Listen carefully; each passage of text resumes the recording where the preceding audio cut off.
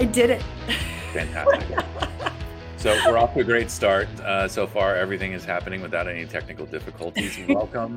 Welcome to this weekend's CASA Live. Everybody in chat, we'll just go down the list here. Addie Tooney, Apathy Miller, Adrian Mason, Mike Berg, Pam Spraggins. Not trying to repeat names here. Shannon Olay, Cemetery Gates, ominous name for a vape chat. NorCal Vaping.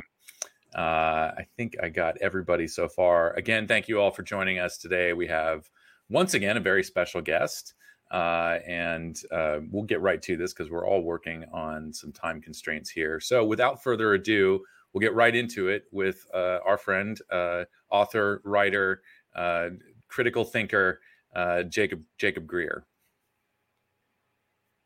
Or am I? There we go. Here we go. Everybody. I was waiting to pop up on the screen. I was like, all right, here we go. Well, I wasn't sure if Alex was going to hit the button or if I was supposed to. I have first glitch. Oh, well. Pretty quickly ended I was thinking, do I have to hit a button? Am I the one messing this up? No. All right. No, not at all. Go team. Well, we're all here. And thanks for joining us on a Saturday and a holiday weekend. Yeah, always good to be here. Thanks for having me on. And I think you're like the most featured guest we've had now officially with three. This is your third time. Third time around. Wow. All right. So as mentioned at the top, we are here to talk about Jacob's new book, the new Prohibition, the Dangerous Politics of Tobacco Control, which is really a collection of articles that you've already published. And I'll just say, who thinks go look them up?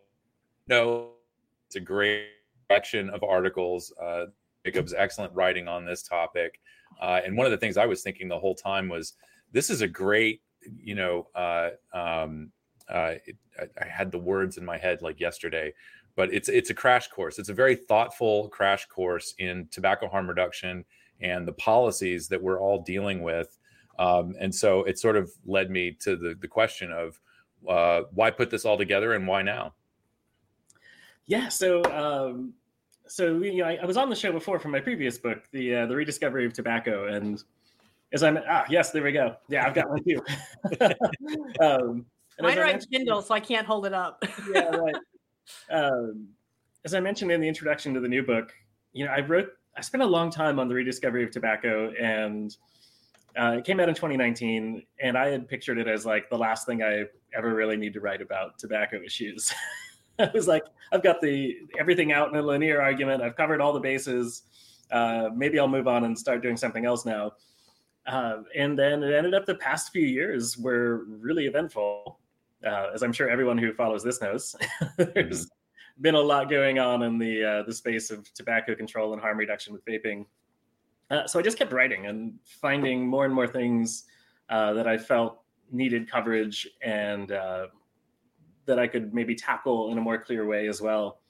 And so a few months ago, I was kind of looking over the past few years of work, and I just realized that I've got all this new material that is thematically connected, all tied up with this idea of going down the path of prohibition. And so, I put them together. I realized it was enough for a new book. And to add a little value and to tie it all together, I did write a brand new introduction of about 2,500 words. So that explains a lot about the book. So if you buy it, you get one thing new. It's not all previously published, but I really wrote it because I had all these articles that thematically were connected, but they were scattered around the web in different publications. And I felt like these ideas were important enough to bring them all together in one book that somebody who maybe doesn't follow my work or has only read a little bit of it or who's just totally new to the topic altogether could get all this information in one place. So if you follow me and like you read my work, I take no offense if you don't buy the new book, but maybe buy a copy and give it to somebody who would benefit from reading it. Yeah, no, I wouldn't take offense either, but I will say I think for our part, this is a valuable resource. It's not as dense as say something like Ashes to Ashes, but this really does have and with an appreciation for nuance and complexity. And when talking about policies in a book that is deceptively small, I think we covered it here. So I was going to say, I didn't want a little thicker. If you want to feel smarter, get the hardcover. It's hardcover. There's like another 1/4 inch in thickness there. No, I was just going to say that, you said you added that big intro, which was great. I just wanted the audience to understand that this is not a hard read. This is not something that's all you're going to relate to it. It's going to go really fast. I mean, I started reading it yesterday. I finished it this morning after a couple hours. So, I mean, and I've been doing this since 2009 and I still learned some stuff from it. So, so if the audience, and this is to the audience, they don't think you've heard it all. Don't think, because I've probably read all of Jacob's articles too, and not just on this topic. And it was a really great refresher. I'm like, when did he write this one? So it all came back. So yeah, it's really interesting. It's not just about vaping. It's about how we got here too, the whole background. So, which you must have found was really interesting, huh? Yeah, and that's one of the things about the book is it's divided into 4 sections, and the second section is about issues regarding smoking bans, which if you're in the vape community probably isn't your biggest concern. Although there are now lots of places that are banning vaping in different places where smoking used to be banned. But I think people who maybe became new to this issue and didn't follow it a long time ago, and I've been writing about these issues since I want to say about 2008 or so. So I've been in it for a long time. Is that the tactics that are used right now to damage tobacco harm reduction and to spread misinformation about vaping really come back to what was done in the debates over secondhand smoke and smoking bans back at the earlier part of the century. And that's not to say that there's zero risk with secondhand smoke. Obviously, it's not a desirable thing, but they were taken way out of proportion to what the risk actually were to create alarmism about the issue. And also to erase the idea that people who use nicotine or tobacco have any liberties that people need to care about. So when they erase the idea that people who smoke, and back then it was pretty much just smoking, vaping didn't really exist as much, that people who smoke have no rights to these public spaces or private spaces where only they can go, that really laid the groundwork for what we've seen with the fights over tobacco harm reduction. And sometimes it's the same people, as in Stanton Glantz. Like if you only know Stanton Glantz from his retracted study on vaping and other things he's said about vaping, you'll enjoy the chapter on what he said about secondhand smoke and made some really absurd claims back in the early 2000s. The Helena miracle?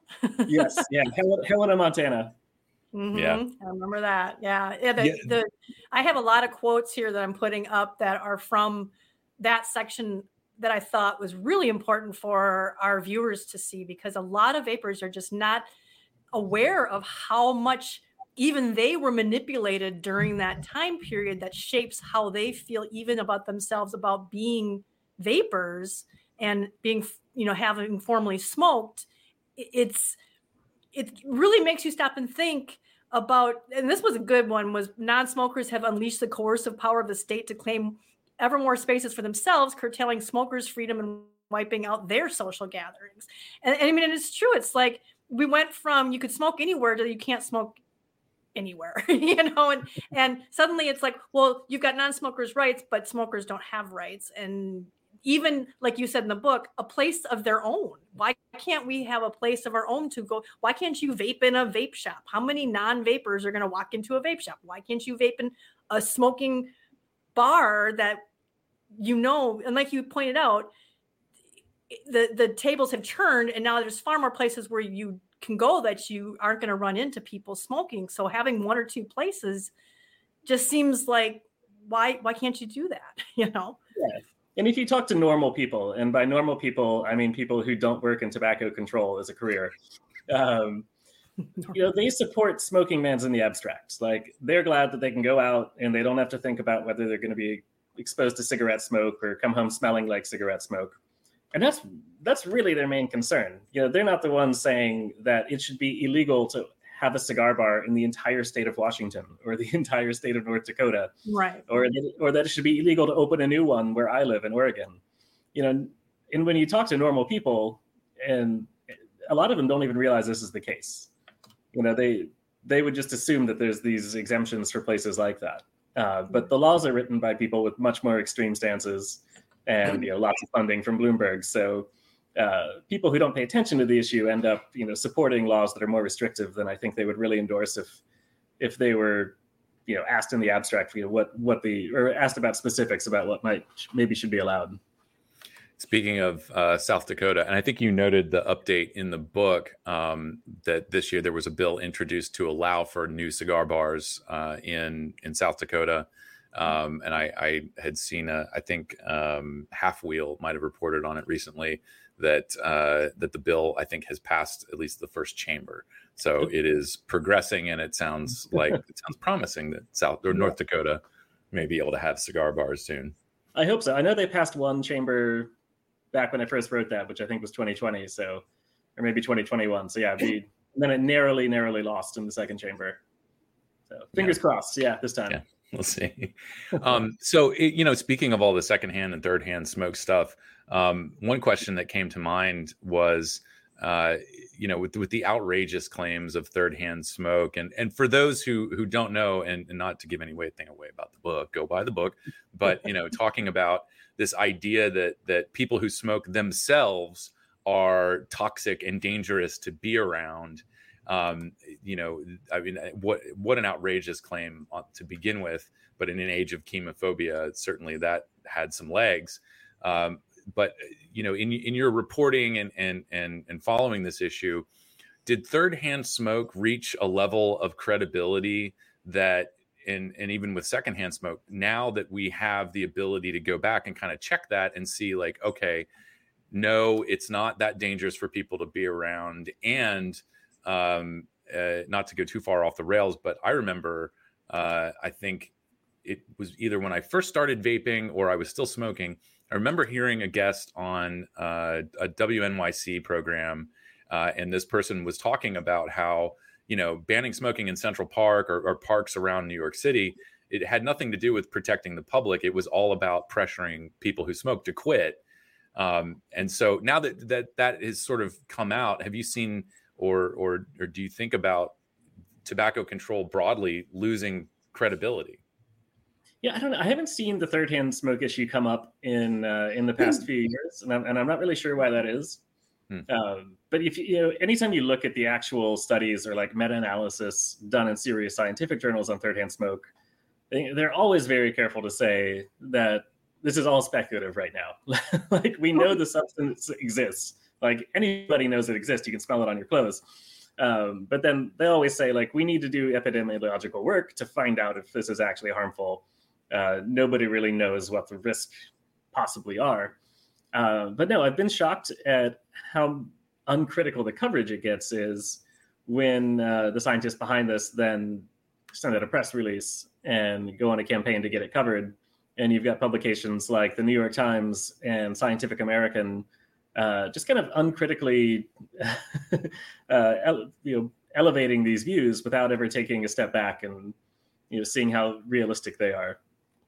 Like the New York Times example is particularly egregious. It was about a study that involved no epidemiological work at all. It was literally just a phone survey where these doctors at Harvard, hired a firm to call random people and do a survey and just say, hey, are you concerned about this stuff called third-hand smoke?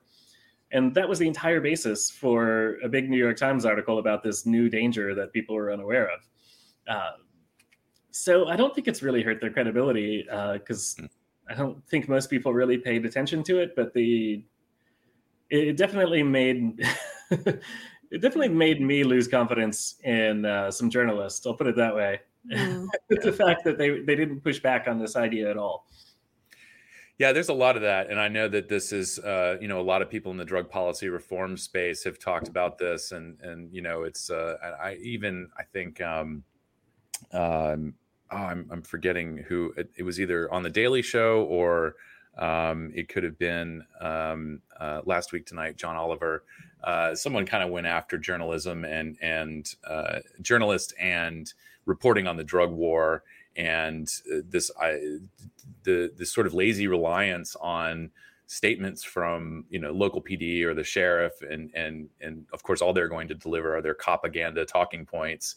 And so it's sort of across a lot of issues. It seems this problem of not pushing back or asking critical questions about what people are promoting in terms of research or policy or even a crime scene. Yeah, there's definitely a problem across the board. I do think, I feel like local news is going to have a hard time with these issues no matter where they come down. They just don't have the resources or the time to really investigate, and they're more interested in doing a short bit on whatever the story is. I think it is disappointing when national news outlets, which tend to be more liberal, have this blind spot on nicotine and tobacco, where on issues like cannabis or alcohol, and increasingly even some other drugs, there is some skepticism of things that are said by prohibitionists. Like there's pushback against the idea that police officers are going into shock from touching fentanyl, which we know doesn't actually happen.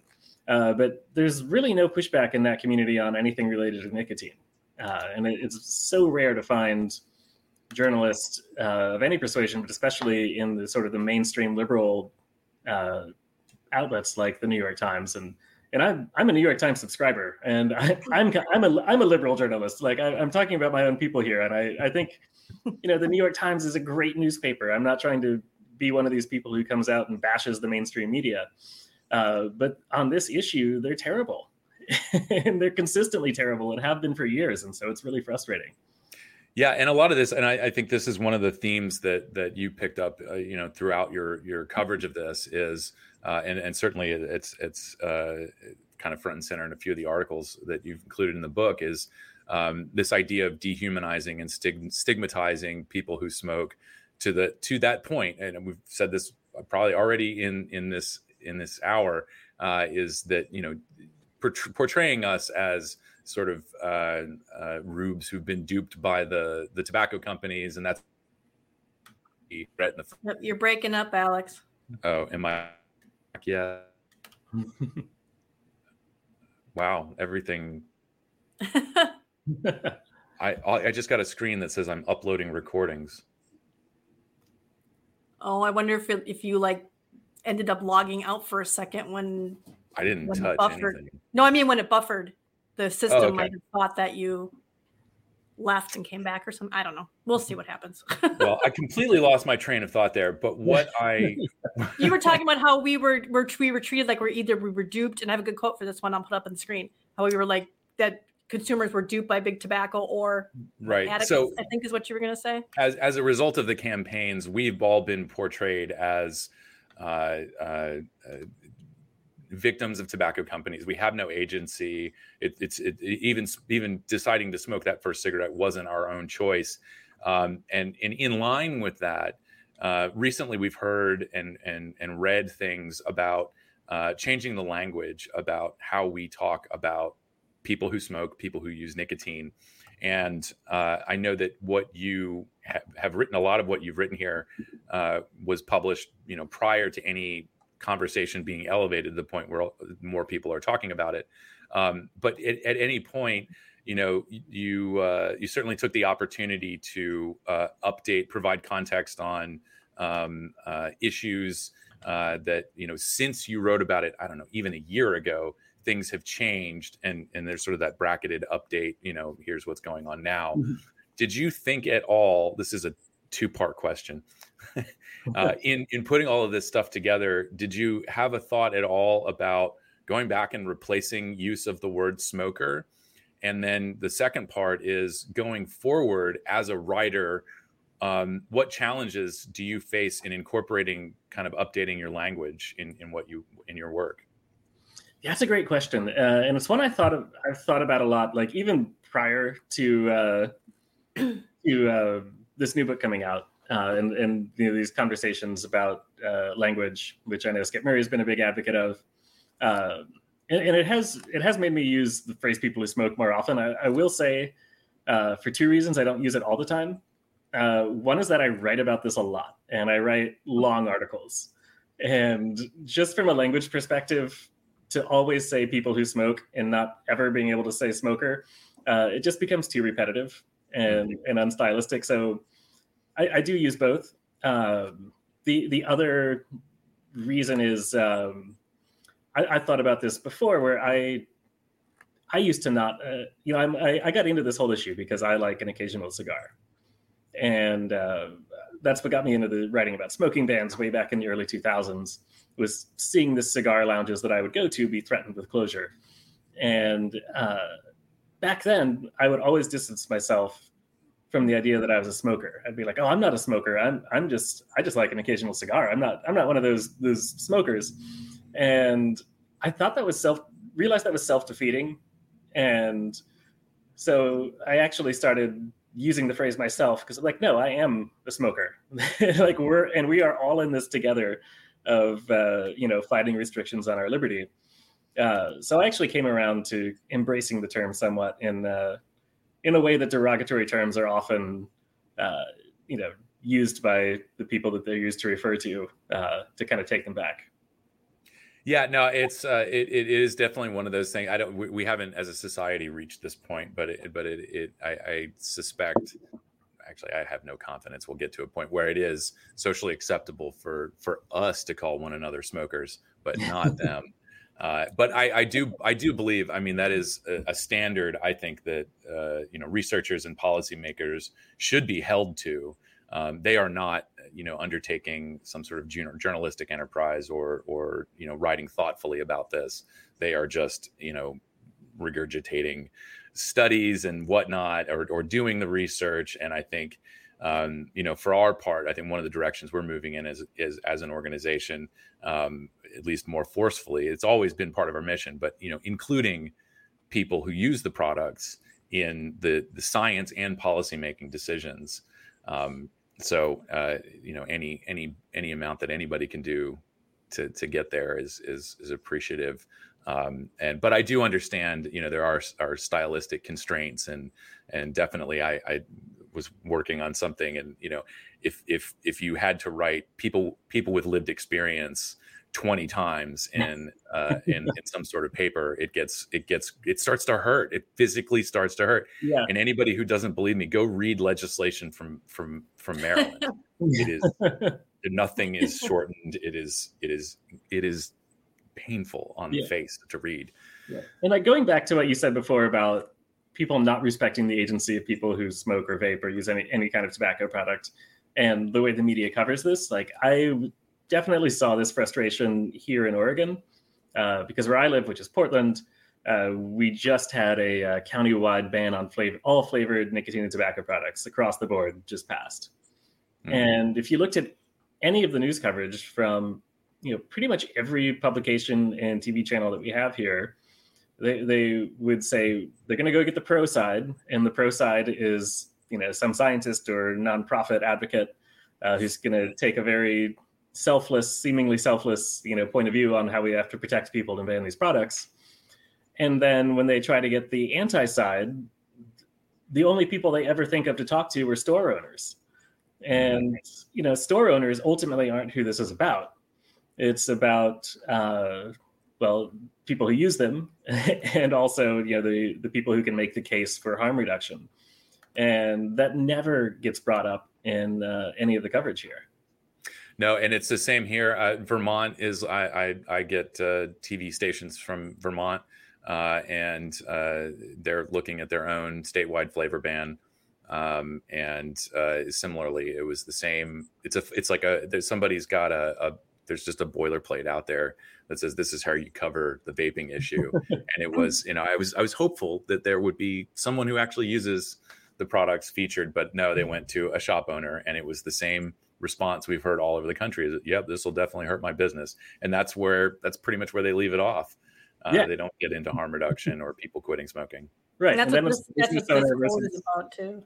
Oh yeah. Sorry. I was gonna say, yeah, and then it becomes the story of the business owner versus the public health. Right. And of course, public health. And that's one of our frustrations as consumers, and that's one of the reasons why I pulled this quote. I mean, I just love that line of the coverage of the topic presents it as a business story or a political drama. I missed an A there when I was typing it out. With focus on the future of Juul or the use of e-cigarettes among youth, but of the 8 to 10 million American adults who vape and may be driven to smoking, or the 34 million Americans who smoke and are being denied access to safer alternatives, there's hardly a word, which is so true. And then even if we do get some of the new, and this was a topic I wanted to touch on that you had in the book that a lot of people kind of pull away from, and you didn't, was that even the people who have sort of embraced tobacco harm reduction aren't always, like you said, they're like prohibition light. They don't really seem to, they still have too much of the tobacco control mentality to see vapors and people who smoke or used to smoke as people. Like you said, they're people who are seeking nicotine and need safer alternatives. That's all, or nicotine users who are seeking alternative. I forget how you say it. I should probably pull a quote up. But how did you feel when you started seeing that? Even our friends were not quite our friends.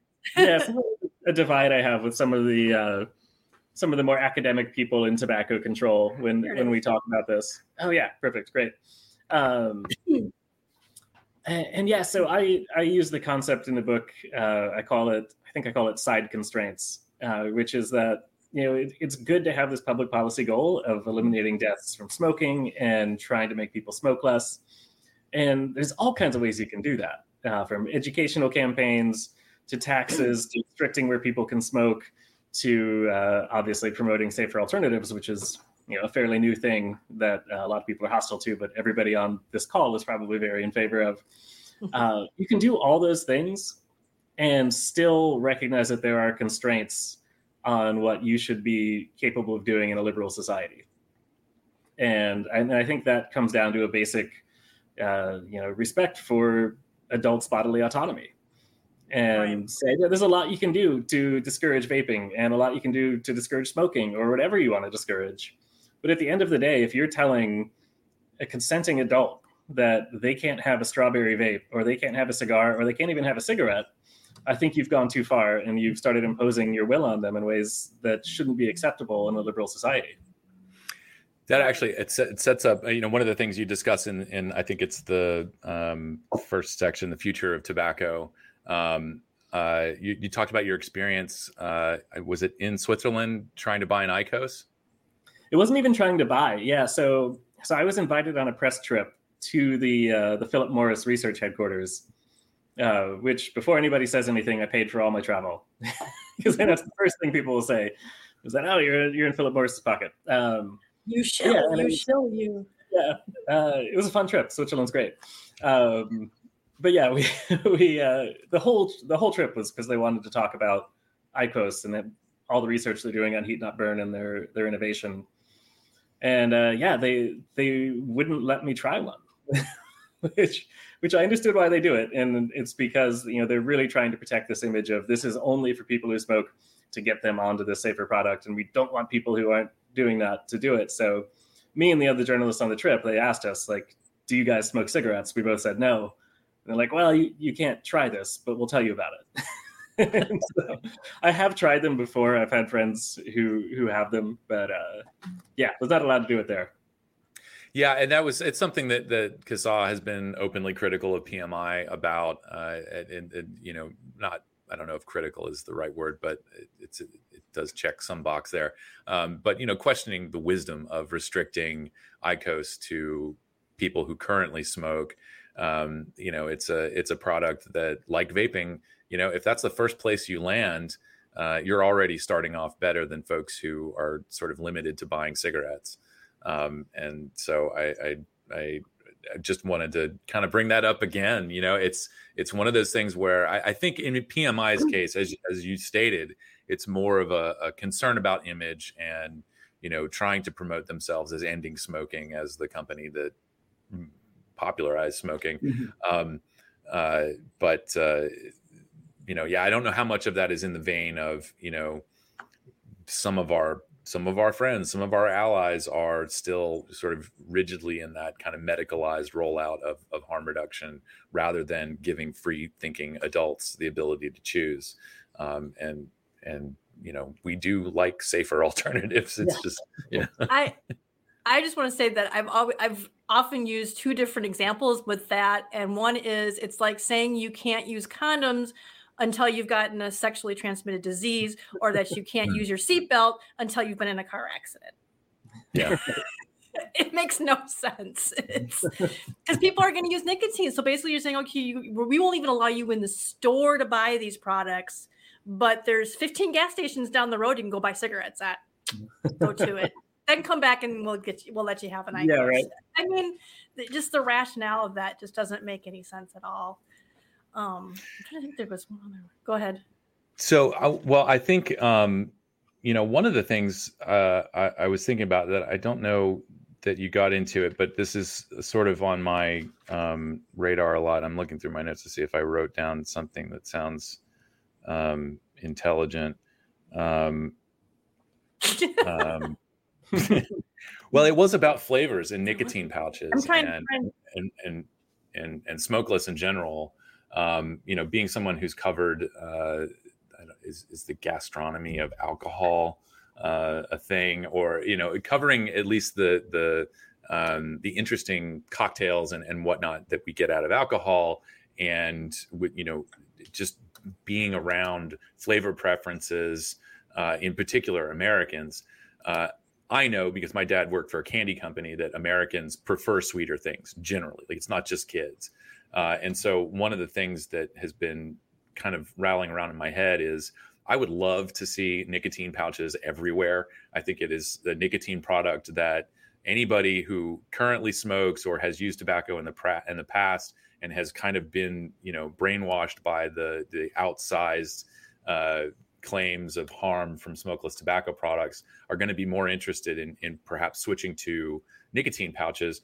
But it's the same problem that vapor has, right? There's no non-flavored nicotine pouch. It's either, it's tobacco flavored, maybe, and then they've got the freedom to go wherever they want.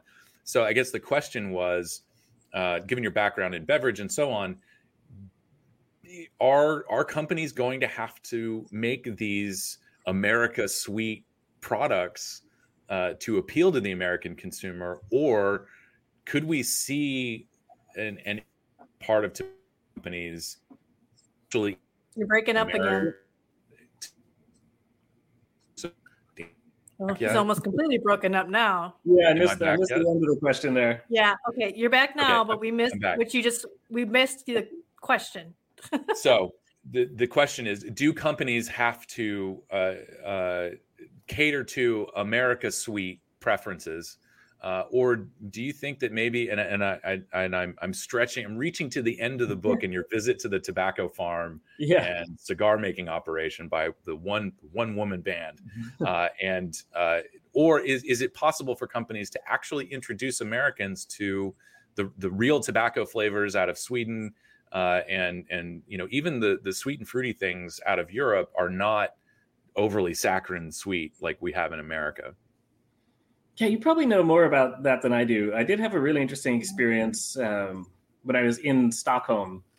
I got to go to the flagship store for, I think they called it General Snus. Maybe it wasn't General, but it was one of the big snus companies there. And it was totally unlike anything you'd see in the US, where it didn't feel like a convenience store. It felt like a upscale Starbucks or a nice coffee shop or a wine bar. And, they had tables where you could relax and hang out and nice lighting. But then they also had a make your own snus flavor blending thing going on. So when I walked in, there were 4 or 5 consumers gathered around kind of a bar with the shop manager or someone there as well. And they were tasting different things and then creating their own blends right there in the shop. And, that would be so stigmatized in the US to try something like that. And illegal. Right? Yeah. Right. Because who knows what this new flavor is? We haven't determined if each individual's flavor is appropriate for the protection of public health. So we couldn't let them do that. Yeah, and I think, and to that point, I think you gave that what we just mentioned some coverage in this book and in previous articles, is that, you know, you go to somewhere like Sweden, where snus is credited for reducing smoking prevalence in the absence of really any other strong or harsh tobacco control policies. And it is, I've seen pictures of, you know, going into a not quite so upscale tobacco store, but, you know, drink coolers filled with snus in every flavor and variety you could imagine. But to bring that to the United States, we have this bottleneck, which is the Tobacco Control Act and FDA regulation. And so, you know, we seem to be unable to replicate the success in Sweden because of our policies. Yeah, completely agreed. And yeah, I mean, I don't know what the answer is except to liberalize our laws, which is going to be hard. Yeah, for sure. Or replace everyone at the top of the FDA Center for Tobacco Products, which also probably isn't going to happen soon. Just wait for them to retire, I guess, or come to their senses and realize they can do more good working for Philip Morris. That's true. If that ever happens with Brian King, we'll know we're winning. For sure. I had. Were you going to go ahead? I'm searching for my last questions here. I wanted to kind of circle back to this one, only because it kind of covers a lot of it about that, just how we're treated, you know, and where our regulations have gone in the U.S. and why I think a lot of people who vape are very, very confused as to why tobacco control doesn't like us, you know, now that we don't smoke anymore, you know, and why they want to treat vaping like smoking, and how that's becoming stigmatized too, and how it was a concerted effort. It was a purposeful. I'm missing the word I'm looking for, but they did it on purpose to delegitimize smokers from the very beginning of the anti-smoking movement. I'm just going to read it. When the relevant fronts in the war on smoking were fighting tobacco companies and pushing for smoking bans, their strategy was to stigmatize smokers by portraying them as either passive addicts victimized by big tobacco, or as unwelcome aggressors fouling smoke. That's supposed to be non-smokers' clean air. The spread of ever more expansive smoking bans, starting reasonably in airplanes but extending eventually to parks, benches, private homes, and entire towns, could never have been justified if one took the rights of smokers seriously. So professionals in tobacco control decided not to do so. And I was going to tie this in, and I'm going to drop the link in the description. But did you see that article that, and I don't know, maybe I can just pull it up, that man, that it was so sad. It was in Canada, where he was stabbed to death for asking somebody not to vape outside. And I'll drop the link here in the chat. I'm not going to pull it up on the screen, but he was outside waiting, I think a coffee shop or something, waiting for his wife inside, and he was with his young daughter, and there was a man nearby vaping, and he demanded that the guy stop vaping because he was concerned about his daughter. And of course, I'm not justifying what this guy did. I mean, the vapor, obviously it was horrific and he should never have done that. But what got me about it, what jumped out at me was that attitude of what I just read, of how it's been so stigmatized, and things like third-hand smoke, and now the vapor is just, you know, one small whiff and you're going to die, the Helena miracle. All that stuff has just built up to this point now where this man was so afraid of some vapor from a guy a little bit down the road that this confrontation took place, whereas if he had the truth about it, he probably wouldn't have, he would have been like, oh, okay, whatever, that guy's vaping down there, no big deal. But he basically has been lied to by public health, and vapors and people who smoke have been so stigmatized, and the smoke has been like one small whiff type thing will cause you to have a heart attack. And we've seen that, that he felt he needed to protect his daughter, you know, and that caused a confrontation where this crazy person ended up, you know, unfortunately the vapor happened to be a horrible person, It never should have happened. Please do not think that I'm giving him any excuse. I'm blaming public health for lying to this guy, which made him confront this guy in the first place. If he knew the truth that vaping outside, in front of his kid wasn't going to hurt her, that confrontation probably never would have happened.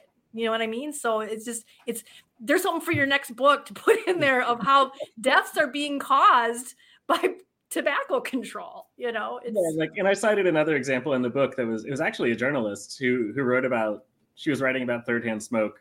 Right. And she said, I don't want my friends who smoke to hold my baby. Yeah. It's just an absurd level of worry, that you're putting yourself in that position. Yeah, when that whole thing came out, I think there was a thing on like Ask Ann or Dear Abby or something like that, where a woman did not want to let her mother who smoked come see her new grandbaby because of it. And you're starting to see things where, well, this parent smokes, this parent doesn't, so the parent who doesn't smoke gets the kid. Or people who vape can't be foster parents. There's that. That's a law I came across a lot when I was updating the state pages for the CASA site the other day, looking for what laws are on the books. And there was a lot of laws where you can't vape if you're a foster parent. You obviously can't smoke because that was already in place. They just added vaping to that. And now how many decent people have you taken out of the loop that they just happen to use nicotine? I mean, could you imagine if they said, if you drink coffee or if you ever have a glass of wine, you can't ever be a foster parent? Right.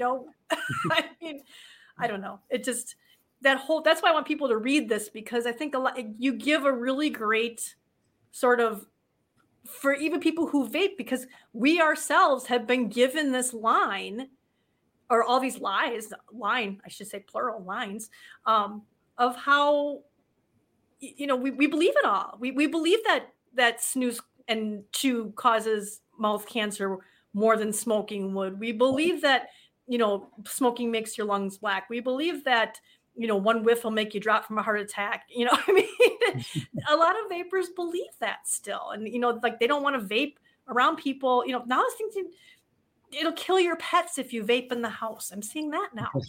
I mean, it's just, they need to read.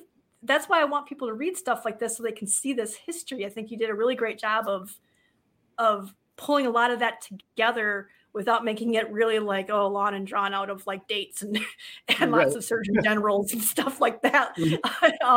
That you're like, wow, I didn't know that. I didn't, I mean, I knew a lot of it, but I mean, the third-hand smoke, some of the stuff that you brought up, I hadn't known. Alex said too, you said that you hadn't realized it had gotten as crazy. Yeah, I hadn't realized it had caught on so much, and I realized we're kind of coming to the end here, so I did want to get at least one thing kind of in that sort of popped up through this conversation, which was this tactic of stigmatizing and dehumanizing and alienating people is as old as the tobacco issue. And I appreciate that you dropped the King James first quote in there from Counterblast to Tobacco.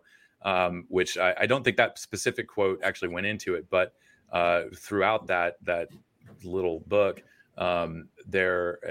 ultimately he gets to a point of essentially comparing people who use tobacco to the savages from whence the tobacco plant came. And so little casual racism to go in with the light racism. And so and that, of course, it's just another thing where, this idea of that we need this, heavy coercion and so on. It has its roots in racism and classism and all of the isms that are bad.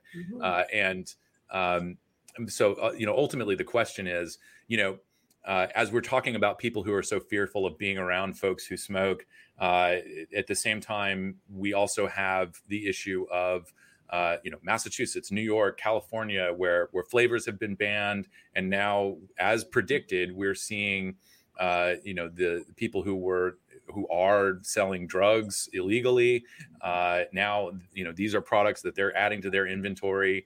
And so the same, if you're worried about your kids buying vapes from a vape shop, just wait till they start buying it from someone selling drugs. And this was predictable. We know this is happening in spite of all of the downplaying by the anti-groups. So ultimately the question is, what's it going to take for the controllers to realize that they've turned the screws too tight and they're actually causing more harm, and we're just repeating the mistakes of the past? Yeah, you're starting to see them retreat a little bit, I think, where, they used to say when discussing flavor bans or menthol bans, like, oh, nobody's going to get arrested for this. It's just regulation. And now they've kind of pulled back a little bit, and they're saying, well, people who smoke or vape aren't going to get arrested. And like, that was never really the fear. Like, anybody who thought that, somebody smoking a menthol was going to be, clubbed and pulled in the back of a police truck, that was never a serious objection anyway. But don't vape on a boardwalk in Maryland or Atlanta. That's true. Yeah. But yeah, I mean, the more routine fear is that this is going to create illicit markets, and that police are then going to start enforcing against those. And, sellers, which doesn't mean executives at Altria or RJ Reynolds. It means mostly like minority owners of convenience stores and Eric Gardners of the world. Yeah. I mean, we're not talking about successful, rich, highly educated people who are probably going to be smuggling flavored vapes and flavored cigarettes. That's not who's going to bear the brunt of this enforcement. So there's a lot of ignorance about how this works. And again, the press is failing to push back on this. Because the liberal press, you'd think, in respect, but we're the last.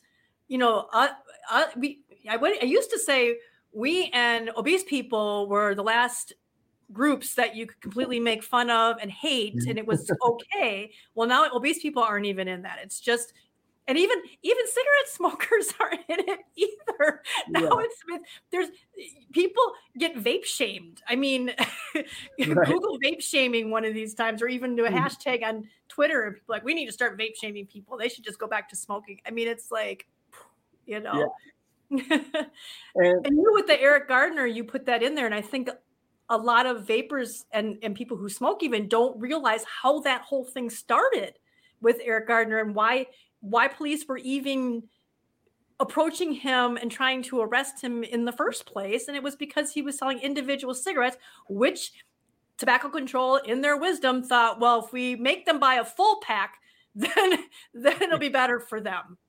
No, then you'll get your taxes and that's it. Ignoring the fact that the pack was bought and the tax was paid at the time the tax was bought. But yeah. And the thing that people miss when they cover this issue is that, the pro-ban people can truthfully point at the law and say, well, this is just a regulation. It doesn't involve the police at all. They're not the ones empowered to enforce this, completely ignoring the fact that there are already tax laws on the books, so that when people bring these products in from elsewhere, they're committing a felony. And there are state task forces whose job is to enforce these tax laws. So true, yeah, you bring in some flavored vapes, or you bring in some menthol cigarettes, you're not going to be sent to prison or arrested because of the flavor ban. You're going to be sent to prison or arrested because of the tax law, but the outcome is the same. And and we're seeing it happen. And you'll see people in public health and journalists say like, oh, we passed this law in Massachusetts and it's been fine, just ignoring like the state's own reports saying that cross-border smuggling is now their biggest issue of enforcement, and making a literal bullet point list of seizures and arrests that they've made and felony prosecutions that are currently in process. So they double down. They double down and like, well, when we banned menthol, less menthol cigarettes were sold in Massachusetts, so it's a win. It's like talk about cherry picking.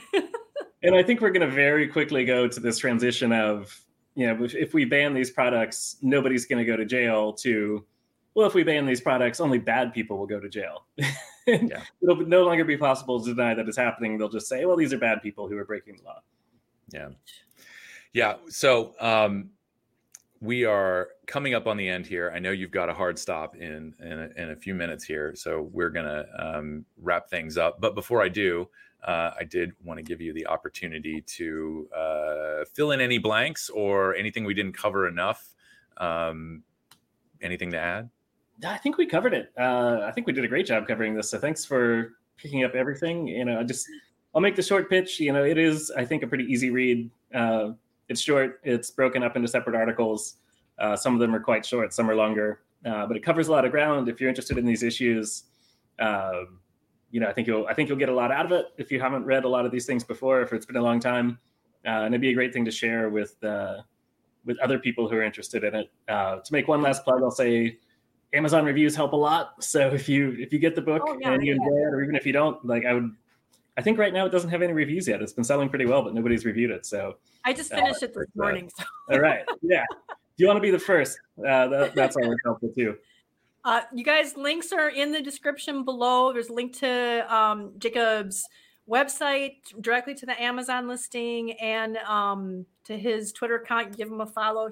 He tweets some great stuff and gives me a heads up on stuff sometimes too that I don't even know what's going on. So it's good. And he's got 2 really good books. And Alex, did we ever start our reading list page? I can't remember. Yes, we don't have a page for it, but there's a slide tray. I think it's on the resources page, and books will flow by. And I know we'll need to add this to that list as well. Yeah.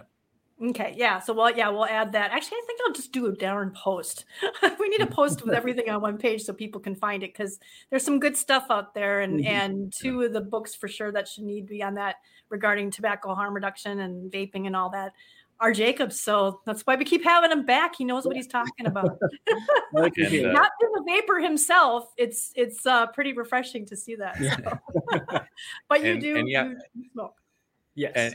And one last bit here.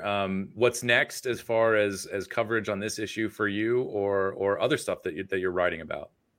Yeah, let's see. I've got a couple ideas for articles, but they're not quite fully developed yet. But I think I can probably say that I'll probably have one in an upcoming issue of Reason magazine, which is a great website magazine if you're interested in these issues, and publishes a lot of my work. Awesome. Yeah. Maybe this time I mean it, and I'm done writing about this. Maybe I'm fine. It's finally over. I said it on now. There's going to be so much more happening soon. You know that. You know that. You just keep getting sucked back in, don't you?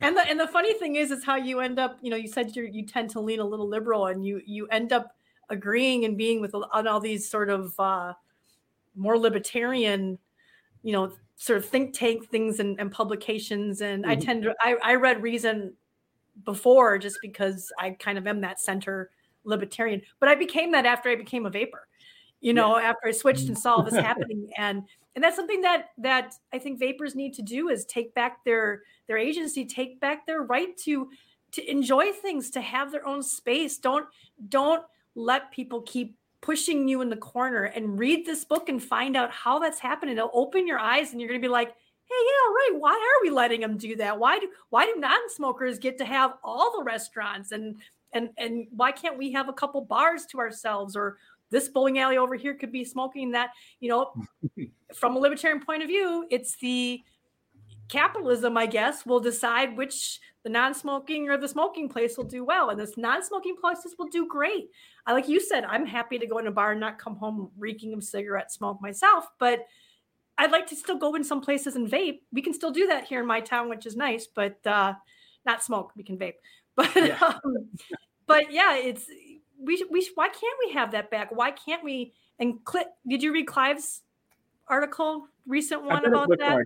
I've got it in my bookmark. Yeah, you should read it, because it goes along those lines of what's wrong with looking at nicotine as being something like caffeine and alcohol and cigars, and something that people can enjoy, and not just something that somebody's addicted to, and that's the only reason we use it, But sorry, I'm done. So yeah. And really quick, I try to get, so for people who don't know your other work, you also write, as we mentioned, beverages. I know you have another book out, and it's sitting on your desk, and I'm trying to get you to hold it up. If anybody's interested in other vices, I do have a recent book out on home bartending. So if you like cocktails, this is meant to be a very approachable guide to how to make drinks at home and stock your home bar. Can definitely tell you from the beginning, way more commercially successful than books about tobacco policy. Also, I need to get that one. My husband's getting into that. I got him a bar kit for Christmas. Yeah. Also, the graphic design on this is way more than I can pull off with my books. It's very pretty. Yeah. The hardcover looks very nice. On a very lighter topic, if you want something else fun to add to your home book collection, that would be one to check out. Fantastic. Lighter for now, anyway. Yeah. So, but again, thank you for coming on a Saturday, and we really appreciate your time and your work on this issue. Like I said, we will have Jacob's book in our little recommendation tray on our resources page, I believe, for people to go check out. And the link to go find the book is in the description on this video. Also in the links in the description are going to be all the current calls to action. So we're not going to take your time with a legislative rundown tonight. But just, make sure you check. If you're curious about what's going on in your state, we've got resources for that on our website. Go to the Get Involved tab and you can see and you'll get to the big clicky map and you can find out what's going on in your state, or research the current policies that are affecting your access to safer tobacco and nicotine products. And I'm going to rapid fire go down the list of things we got to do to close this out. No worries. I got a few minutes. Don't worry. Hang out for just a minute after we're done. Yeah. That's what I'm trying to make sure we get everybody in the back room here. So if you are watching this live stream or listening to the replay, first of all, thank you for listening to the replay. Thank you for showing up live. But if you're not a CASA member, then you're doing it all wrong. Go to casaa.org and join. It's absolutely free. You can either opt in on the website or take action through one of our engagements. And you'll be signed up as a member. Don't worry, we're not going to hit you with a bunch of spam. We've been criticized for not sending out enough emails.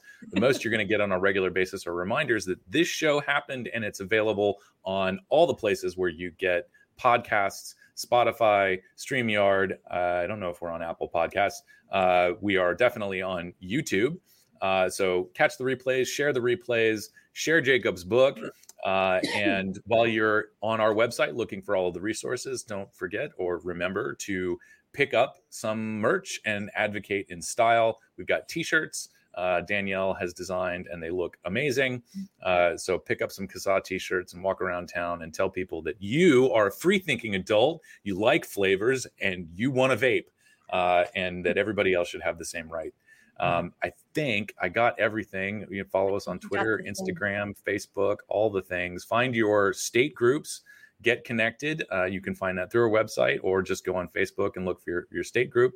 That's where people should be, but not so much anymore. But go in, spark up the conversation, and talk about policies that are happening in your state, in your town. Get to meet one another, and we can all work on this together. And so with that, I think we're finished. I'm just going to add that last month I just finished updating all of the state pages, so they should all be up to date. And if you want to check out your state on the CASA.org, let me know if I've missed anything. But that's all updated. If you need that information too, calls to action are all on there and everything as well. Do we need?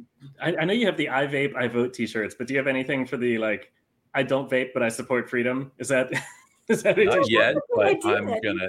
I feel like Danielle will accept that challenge. Yes, and she would make it awesome. Just sign her up for work. But all right. All right.